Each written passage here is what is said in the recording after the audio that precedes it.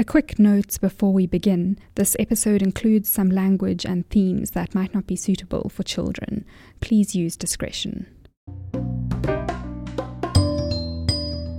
From the Institute for Creative Arts at the University of Cape Town, this is the ICA podcast, where we interview South African artists and curators who perform or curate live interdisciplinary works. I'm Catherine Bull, and you're listening to episode 2.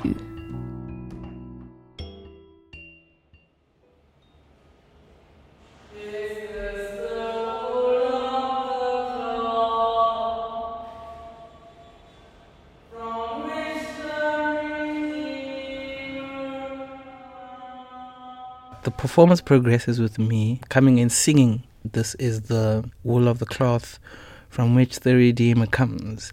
And that's a play on "This is the wood of the cross from which the Redeemer hung. Come, let's adore." Our priest would sing that usually on Good Fridays. So Jesus is covered with a cloth. And at every chant, he would reveal a part of Jesus' body. So I thought I would enter with that because it's almost like, an entrance into a sermon in many ways. It's slow already. And that's opposite of what fashion shows are. Essentially, it's almost like time. Consumerism wants you to be fast. And it's, now we're just slowing everything down to this like moment, right? Where you are slow enough to actually catch the person's view. This is fashion designer and artist Lesiba Mabitsela describing his work Black Tie, which he created and first performed in 2017. And what I'm referencing is this idea of perceived or created masculinity. You are creating an individual. I've always thought that fashion is that. It's a conveyor belt of looks, of ideas of how you are going to see yourself in the future. Someone is telling you this is what you're going to look like in the future. We're just not aware of it. So you're being constructed. Your future self is being constructed. It's also just demystifying fashion. It's understanding what fashion is. It's a mode of the time. Clothing is there, but people are wearing clothing like this.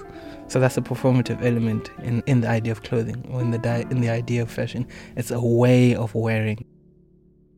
In today's episode, we take a journey with Lesiba Mabitsela, both outdoors and in studio, looking at 3 of his performance-based works, which explore his intersecting interests in fashion, in Christianity, and in how masculinities are constructed.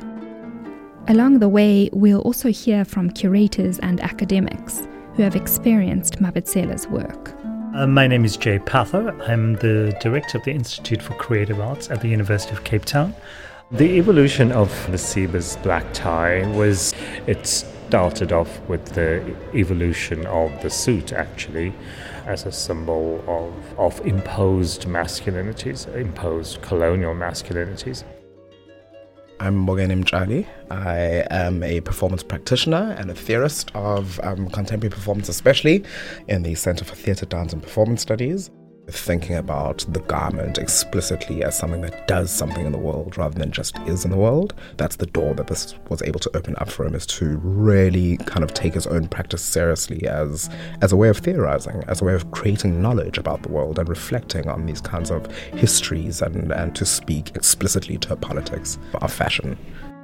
My name is Ngone Fall. I'm a Senegalese curator, a specialist of cultural policies. I was excited, overwhelmed, and yes, it's the best performance I ever saw. My conversation with Mabitsela began outdoors in Cape Town city centre. So this is where we are. We are on Darling Road, which a lot of taxis and buses come through. As usual, the streets are buzzing. People from all walks of life are walking up and down. This is also in front of the City Hall, where Mandela made his speech just after his release from prison.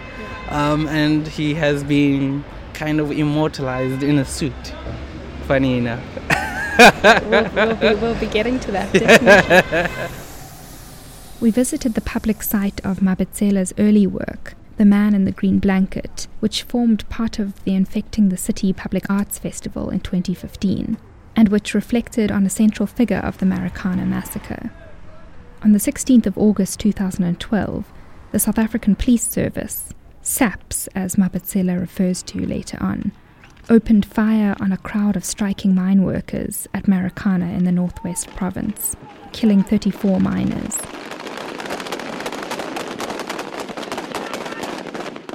It has become known in South Africa as the Marikana Massacre.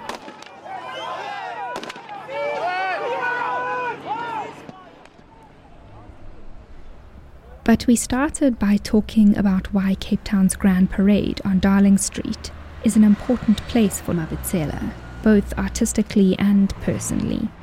So I like this place. Usually on Wednesdays and Saturdays there's a market that happens here on the parade, where people generally get fabrics from like shops. They get tossed away or they get bought on the cheap and they bring them to the parade, and you are able to buy pieces of fabric at low cost prices.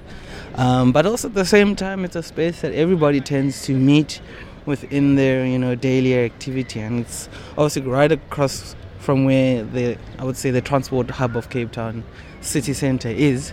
So your journey will generally start from that corner of the city, and you're gonna go either this way or you're gonna go that way or wherever else.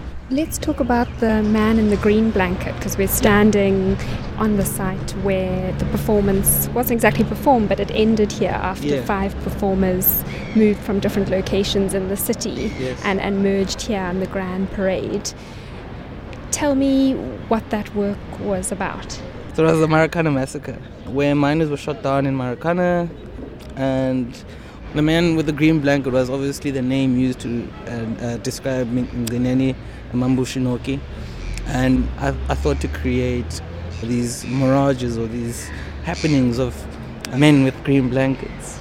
But the difference was that they would have masks that had mirrors, two-way mirrors, so the performers could see where they're walking, but at the same time individuals could see themselves. You mean like the passers-by would see their own reflection? Exactly. How the performance happened was that there were 5 different spaces within Cape Town where they would walk towards the statue. So they ended in this space on the steps over here. They would come from Seapoint, come from Woodstock, they were coming from Vredehok. And when the performers arrived here to the Grand Parade, was there a kind of intentional audience waiting for them, or an audience made up of incidental passers-by? Yeah, I mean, what the Infected in the City wanted was to make sure they knew where we were. The performance wasn't a entertainment for me. It generally had to be a happening. So I had to take it away from this idea of a perceived audience very early on. And it's something that I've consciously tried to do, try and insert what we try and do as much as possible in normalcy of life, because it can get devalued very easily once we start to think of the commercial aspects of performances. So yeah, the audience, they could follow online, so the digital aspect was there as well. But other than that, there was no intention to essentially meet the requirements of the festival. It's in the name, it's Infecting the City, and so there are other audiences who are not in the city centre who will never get a chance to see these or interact with it. And so the idea was to collectively engage the city of Cape Town. Seapoint, Kloof was there, Long Street I'm sure was touched by it, and Woodstock was definitely touched by it. That was a really interesting interaction. There was even a point where I walked into the police station and the reaction kind of just, it kind of had this very strong sort of relation to the actual massacre. The aggression that was met by it. I mean, it was met with a sense of bemusement in the beginning.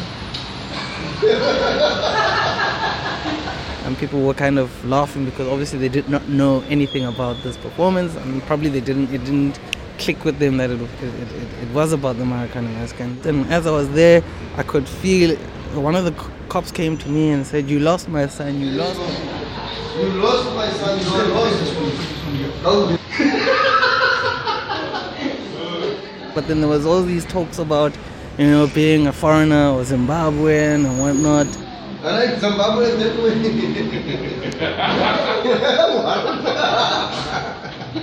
And then pushing me out of the police station. And as they were pushing me out, the one guy held me by my back, exposing my butt crack and all these types of things. And then he'd push me to the commander's office as well.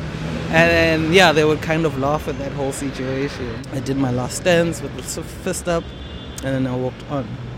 And that was a kind of like, this was a very humiliating sort of situation, but it was an intentional point to confront SAPS at the time.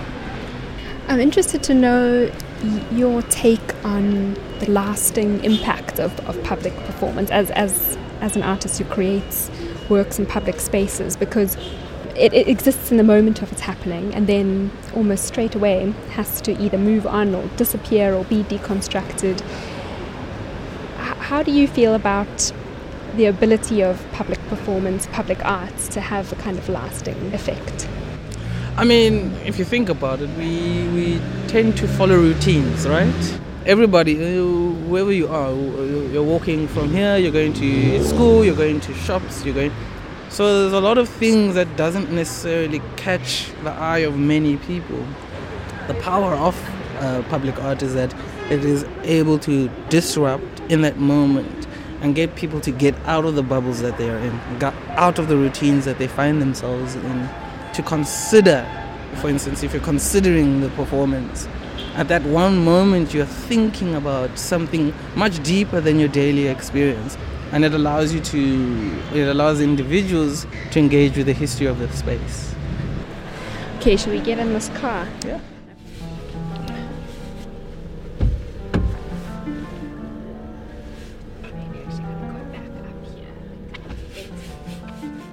So I went home, and when was it? In June I went home, and I spoke to my father.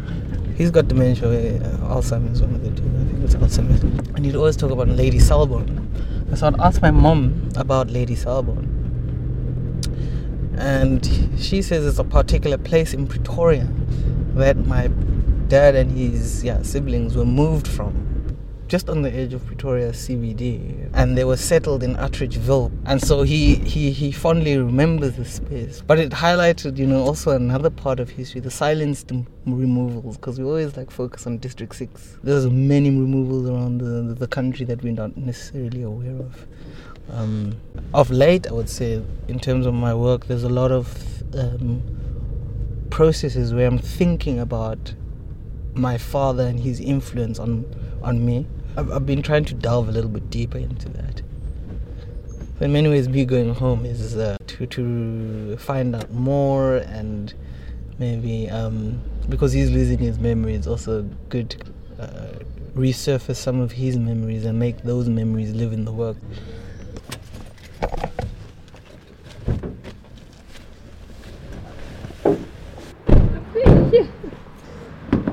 Okay, we're going in here. Don't ask me historical stuff about it. No, I won't. I saw something on Art Africa. Tell me a bit more about where you grew up and the household you were raised in. I was born in Pretoria. I don't quite know where in Pretoria. I always used to say Soshanguve, but that's where I was raised until I was 5 years old. My parents and I, we moved to Midrand, which was one of the first mixed-race societies in South Africa, post-apartheid. I was living there for most of my life.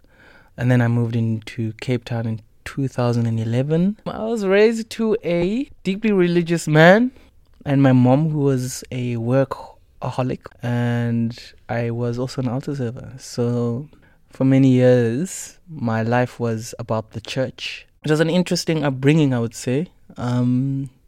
Living a life where, your parents want the best for you, so they moved away.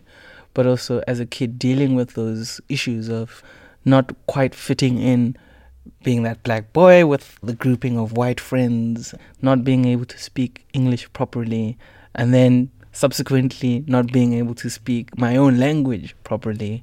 So my father is Pedi, and I guess by custom I should also identify with being Pedi, but my mom is Tswana, has a Tswana background, and I would say I speak better Tswana than I speak Pedi. So I identify with being a Tswana more than I do identify with being a Pedi. Those sorts of situations become a little bit fuzzy for me because from what I've learned is that my father's family are not as connected as my mother's family. So it makes it harder to kind of, engage with where I'm from or where my grandparents were from. You said in an interview, my father is Pedi, but he doesn't identify as Pedi in the traditional sort of way.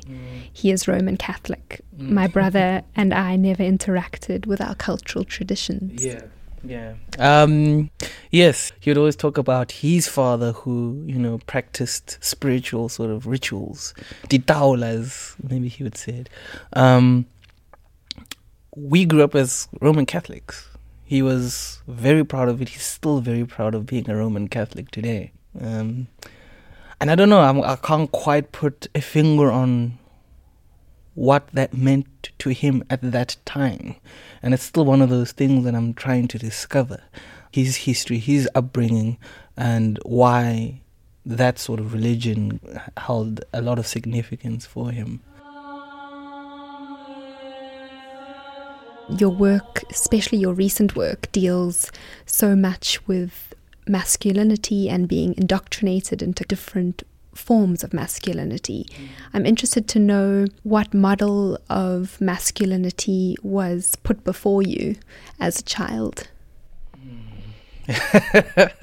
So, my father, I grew up seeing him cook. He's a soft-spoken person as well. So he didn't rule with an iron fist. But he was more of I would say, a sort of like, the word is not effeminate, but he was this very reserved genius, if I have to put it that way. So that was my immediate introduction to what masculinities can look like. But also, what you watch on TV, it's Rich Forrester. I came to define myself around that guy. You start to see, based on what other people experience their masculinities by, the jock life or the skateboarders. Priesthood is also a form of masculinity that people don't understand. I was surrounded by priests, first name basis. So, yeah, I think that's what I remember. The many different layers of masculinity, because it's like, you're masculine in one sense as a black person, but you can be masculine as a black person in a suburb, which is vastly different from being masculine in a township, for instance. So to move to talking about your career in fashion and how that started, where do you think you first developed your interest and your love for fashion? Rich Forrester again. I don't even know who Rich Forrester is. Really? No. He's the hero of The Bold and the Beautiful. It's a soapy. I do know The Bold and the Beautiful. Me? I'm offering my services as lead designer. With your business experience and my creativity, what a perfect partnership that is. Bitch, there would be too much to do. We would have to find this. Yeah, so basically that's who he is. I think, that's from then I started to experiment with designing because I connected with the act of drawing or creativity. Experimented with design, I experimented with cutting patterns out. But I always liked clothing. I always liked going and getting new clothes and new shoes. I definitely gravitated towards the pragmatic approach of fashion. And then I went and did fashion. And then I immediately got connected to the other side, the non-pragmatic side of fashion, which is couture, which is avant-garde Japanese design.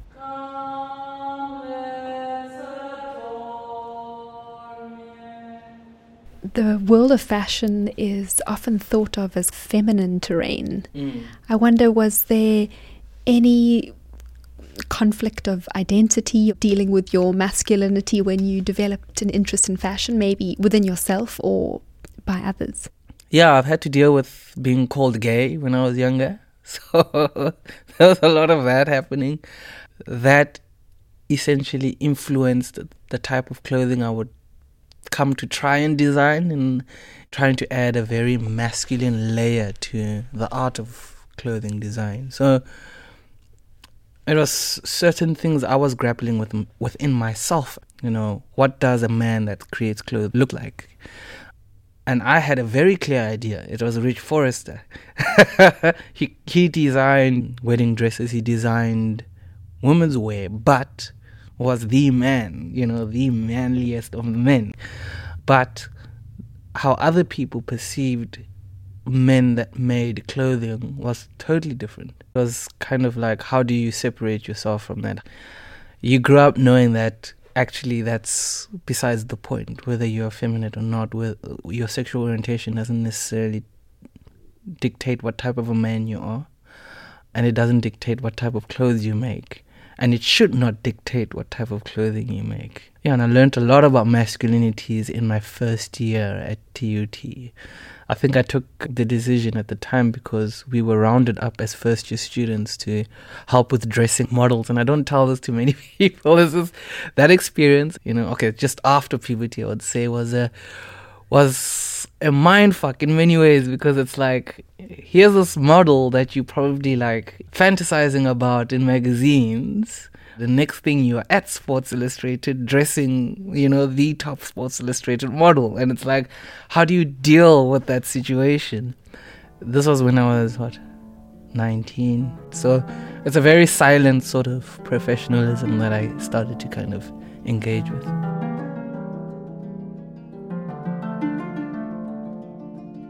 It was 2013 that you took part in this public exhibition that was curated by Kanyisile Mbongwa called Demonstrations Performing Being Black, which explored the commodification of township blackness and critiqued township tours.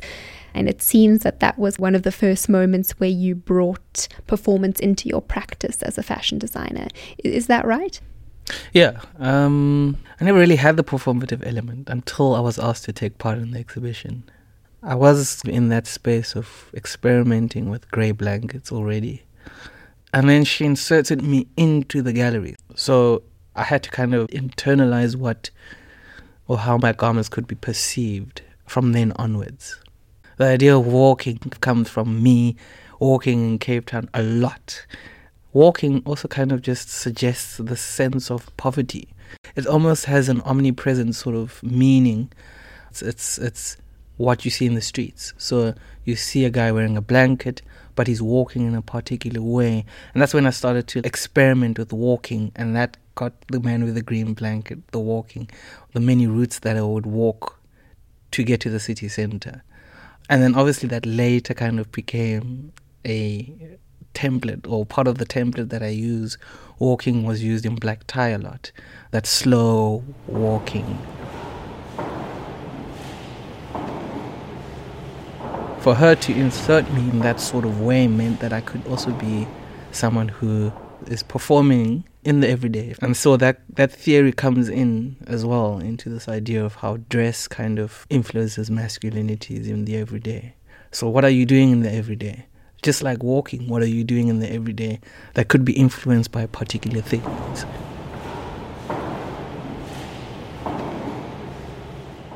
Mabitsela and I returned to his performative work, Black Tie, which you heard him describe at the beginning of the episode.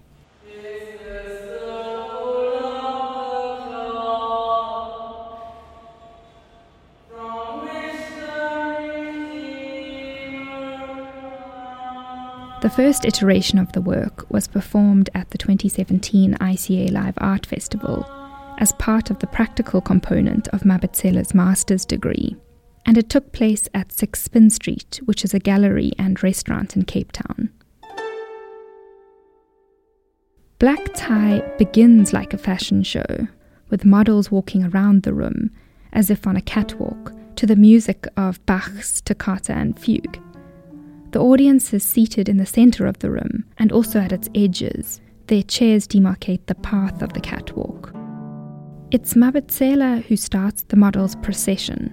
He moves through the catwalk holding a thurible like a priest would in a Catholic mass, and dispenses incense from it.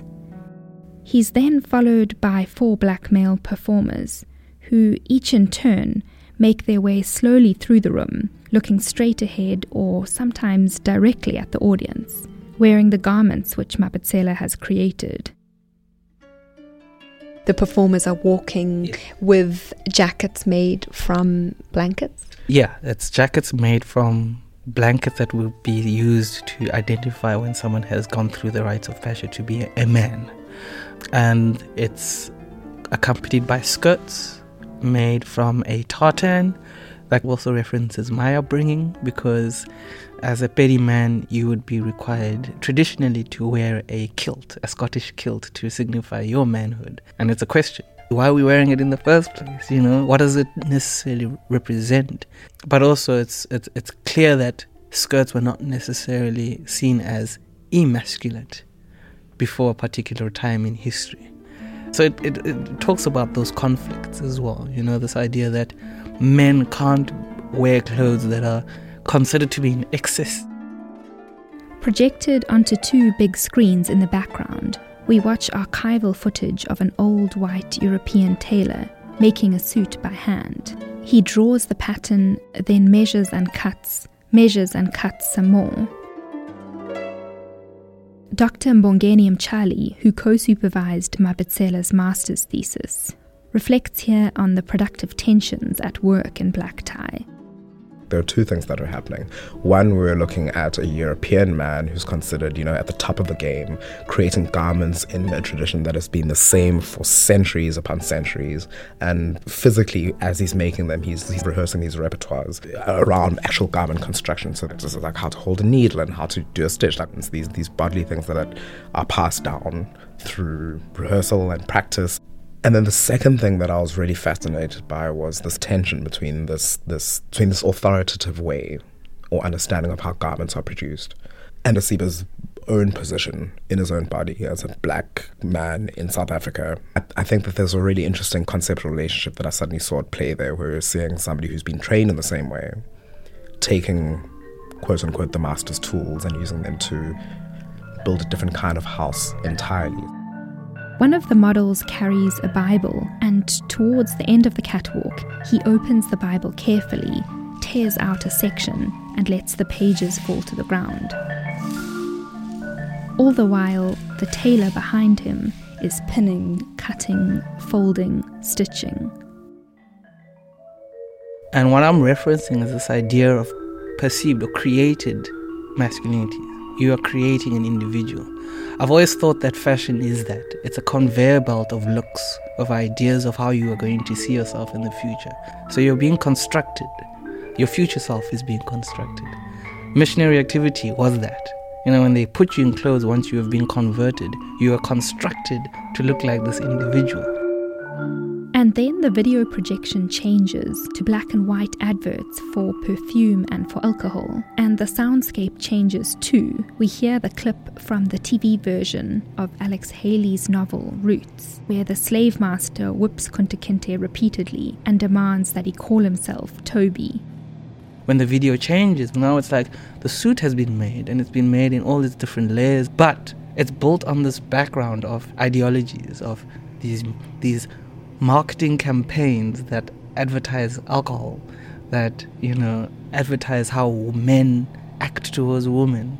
It holds the white lady up, as this sort of symbol of affluence. It kind of devolves as well. It gets deconstructed, or it just melts down to this point where it's just raw masculine energy with the pornography in the background.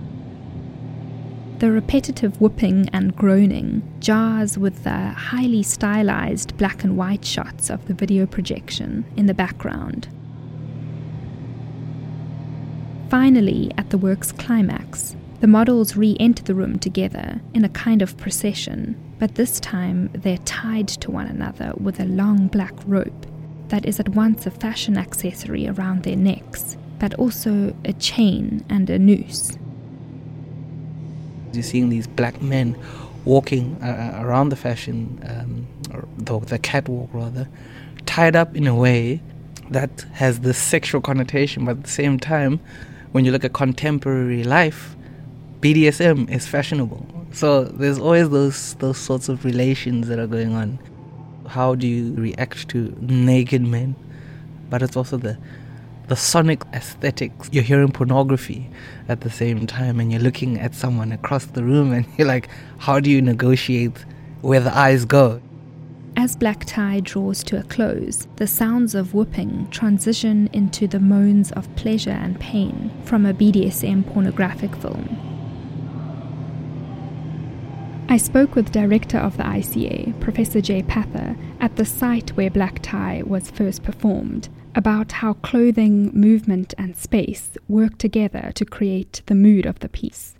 The combination of the disruption of the suit together with these other props that he had, all of those elements were extremely rich and extremely strong, even in the very first rehearsal in the small classroom. And I think over that time, into the development of the space here at 6 Spin Street, when he faced it, it just suddenly became so real. I remember even the performers having a bit of a moment of this nakedness, and it's not just that some of them were kind of physically half naked, but the nakedness of what it means to perform on a ramp, because you're moving really slowly, and if someone is looking at you, you are dead sure that they're focusing on the clothes and not you. But this was the other way around.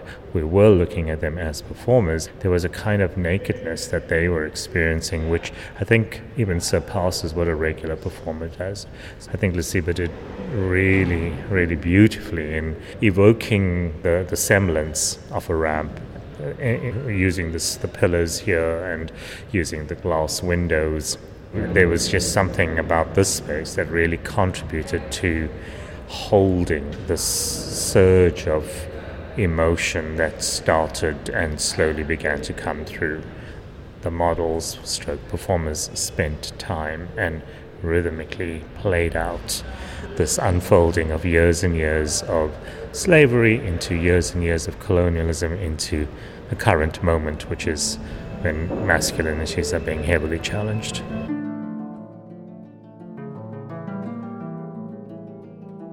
There's a footnote in your master's thesis that I find fascinating, and it's in the section of your dissertation in which you discussed Black Tie. And you write, I found that the most intimate discussions around performances of masculinities occurred in the conversations between us, meaning between yourself and the performers. One of the performers felt a sense of anxiety when tasked to work with Christian symbolism, as his father is a practicing pastor. I felt an instant connection. Tell me more about the anxiety of working with religious objects and symbols. The thing is, you are, at the same time holding what's closest to you and yet rejecting what's closest to you. Everything that you have been has been in that, it's being questioned in that one moment. This idea of us tearing the Bible, it was like so jarring because it's a symbol of strength of so many people. And you doing that already, you're cast into this box that you may not be able to come back from. So what is it in the relationship between Christianity and blackness and masculinity that you are trying to get at in the piece? It's hard to be uncritical about it. It's critical. It's critical. But at the same time, you recognize it's good. Like when I went home, I realized what it was to my father. It kept our family together. But I always felt uncomfortable with the power maybe religion has on black society. That's maybe it. And in many ways, I'm just trying to understand it, but it does come off as critical. There's discomfort. There's absolute discomfort about a lot of things. And I related to this whole idea of the lamb, the sacrificial lamb. Of late, looking at labor, black men have been seen as the sacrificial lamb in so many instances. How did the audience respond to the performance of Black Tie? It's been a mixture of things. White guilt is one of them. Reactions of anger from black societies, even in the Netherlands, is one of them. You tear a Bible, people walk out. The one I didn't quite expect was individuals having a spiritual connection with the work. I heard about someone who was rooted on their seat and had to be counseled into negotiating what they were going through with the elders. A lot of people have been uncomfortable, and it has intersected them in many different ways that I could never have imagined. Because as an artist, you want to make sure that the work was effective, but the one word that comes out too easily maybe is, did you enjoy it? And I got reminded that it wasn't a performance to enjoy. My glory. Let's talk about vetting men. We gather here today to begin a journey known as Vetting Men Via Dolorosa. I saw this work performed at the launch of the Live Art Network Africa, which was hosted by the Institute for Creative Arts in Cape Town in 2018. Let's start with the title of the work. Tell me about the title, Vetting Men. So Vetman was a brand that started to get a lot of attention around the time. Vetman in French is French for clothes. And obviously I'm referencing clothes a lot. The suit was the main protagonist in this story. But at the same time, it offered itself a very interesting reinterpretation as a performance of vetting men. So clothing being used to drill an individual, clothing religion being used as tools to shape men, shape masculinities. And so vetting men came out. The Stations of the Cloth are an old tradition of our movement towards liberation, to bring attention to the legacy of the military uniform, its unassuming cousin, the formal suit. Performance was basically a reinterpretation of the Stations of the Cross, but it's also known as Via Dolorosa, where in church you map the process of when Jesus was crucified. Let us pray. Hail to the dandy, obedient and to his master. Gentleman, by your burden and reimagined self, you have set us free. Help us that we may become aware of your sacrifice and strive in order our lives. We will now join the gentlemen in the garden.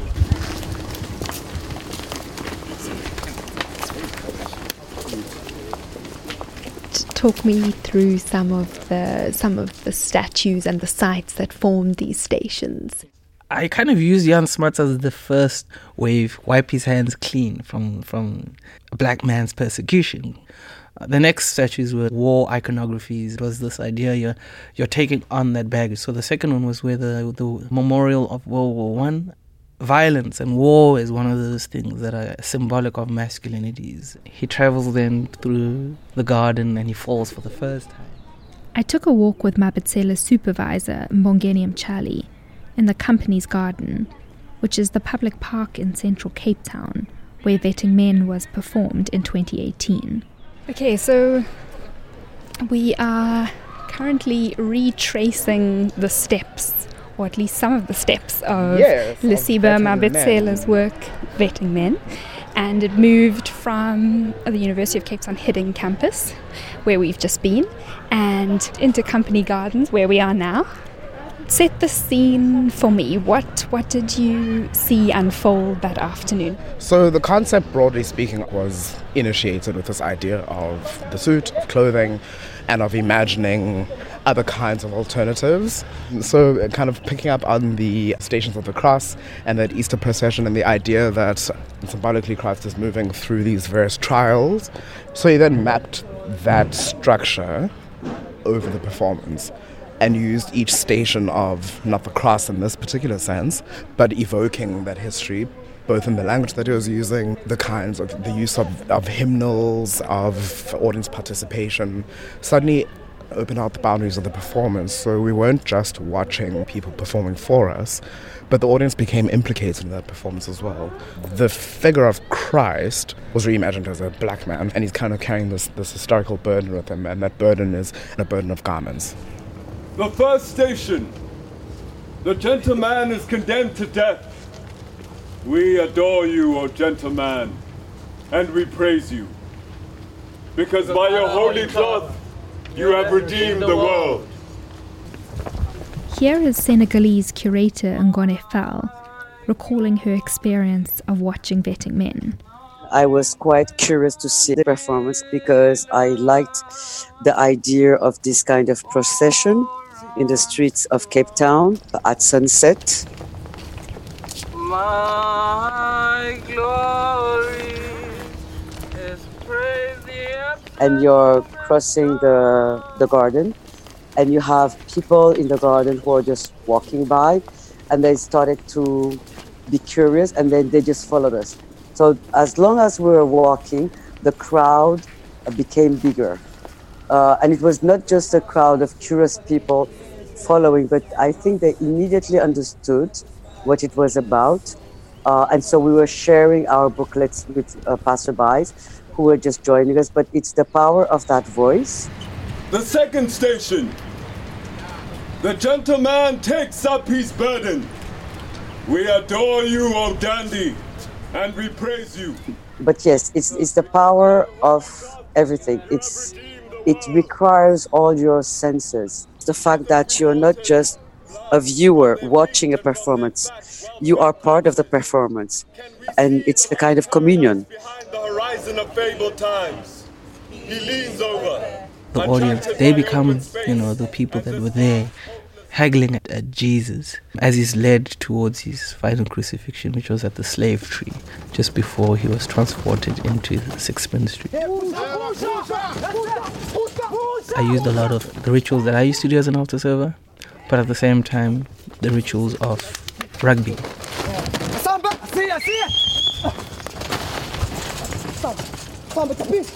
He's picked up in a very rugby manner, and it's celebrated, like someone who just finished scoring a try.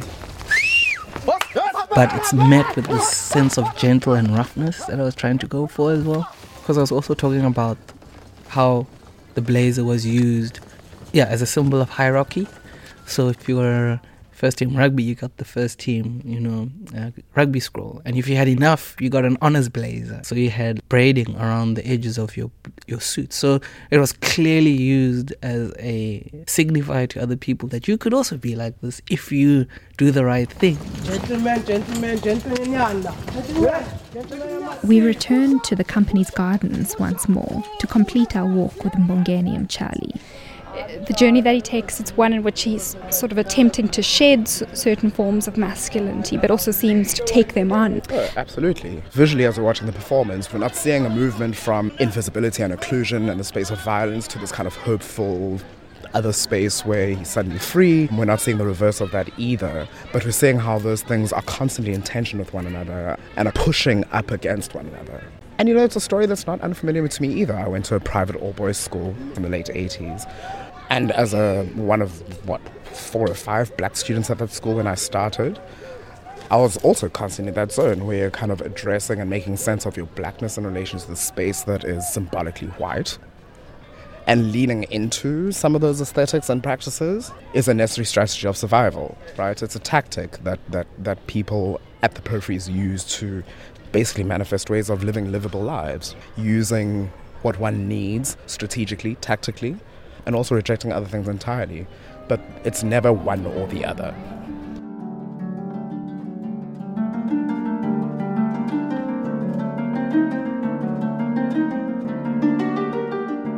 I know you are moving a fair bit between Joburg and Cape Town at the moment. Tell me what's next, where you're going to be, and what are you working on?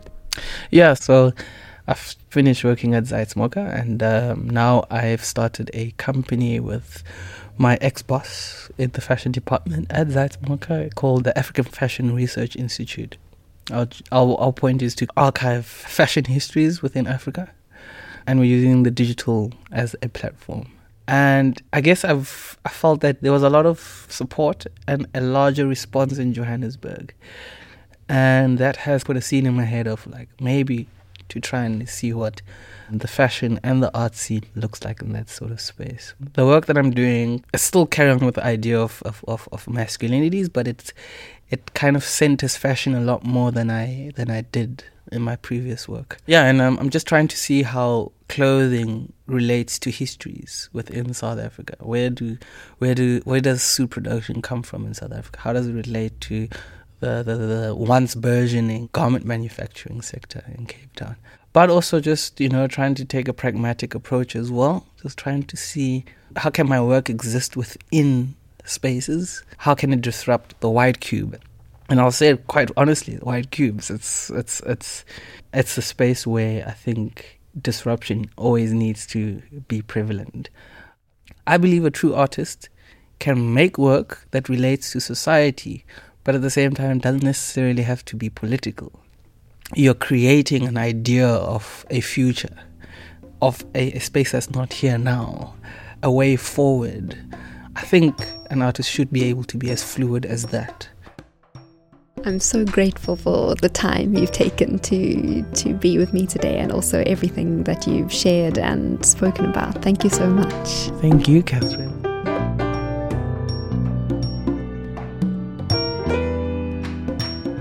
The ICA podcast is a production of the Institute for Creative Arts at the University of Cape Town. It is edited and produced by me, Catherine Bull.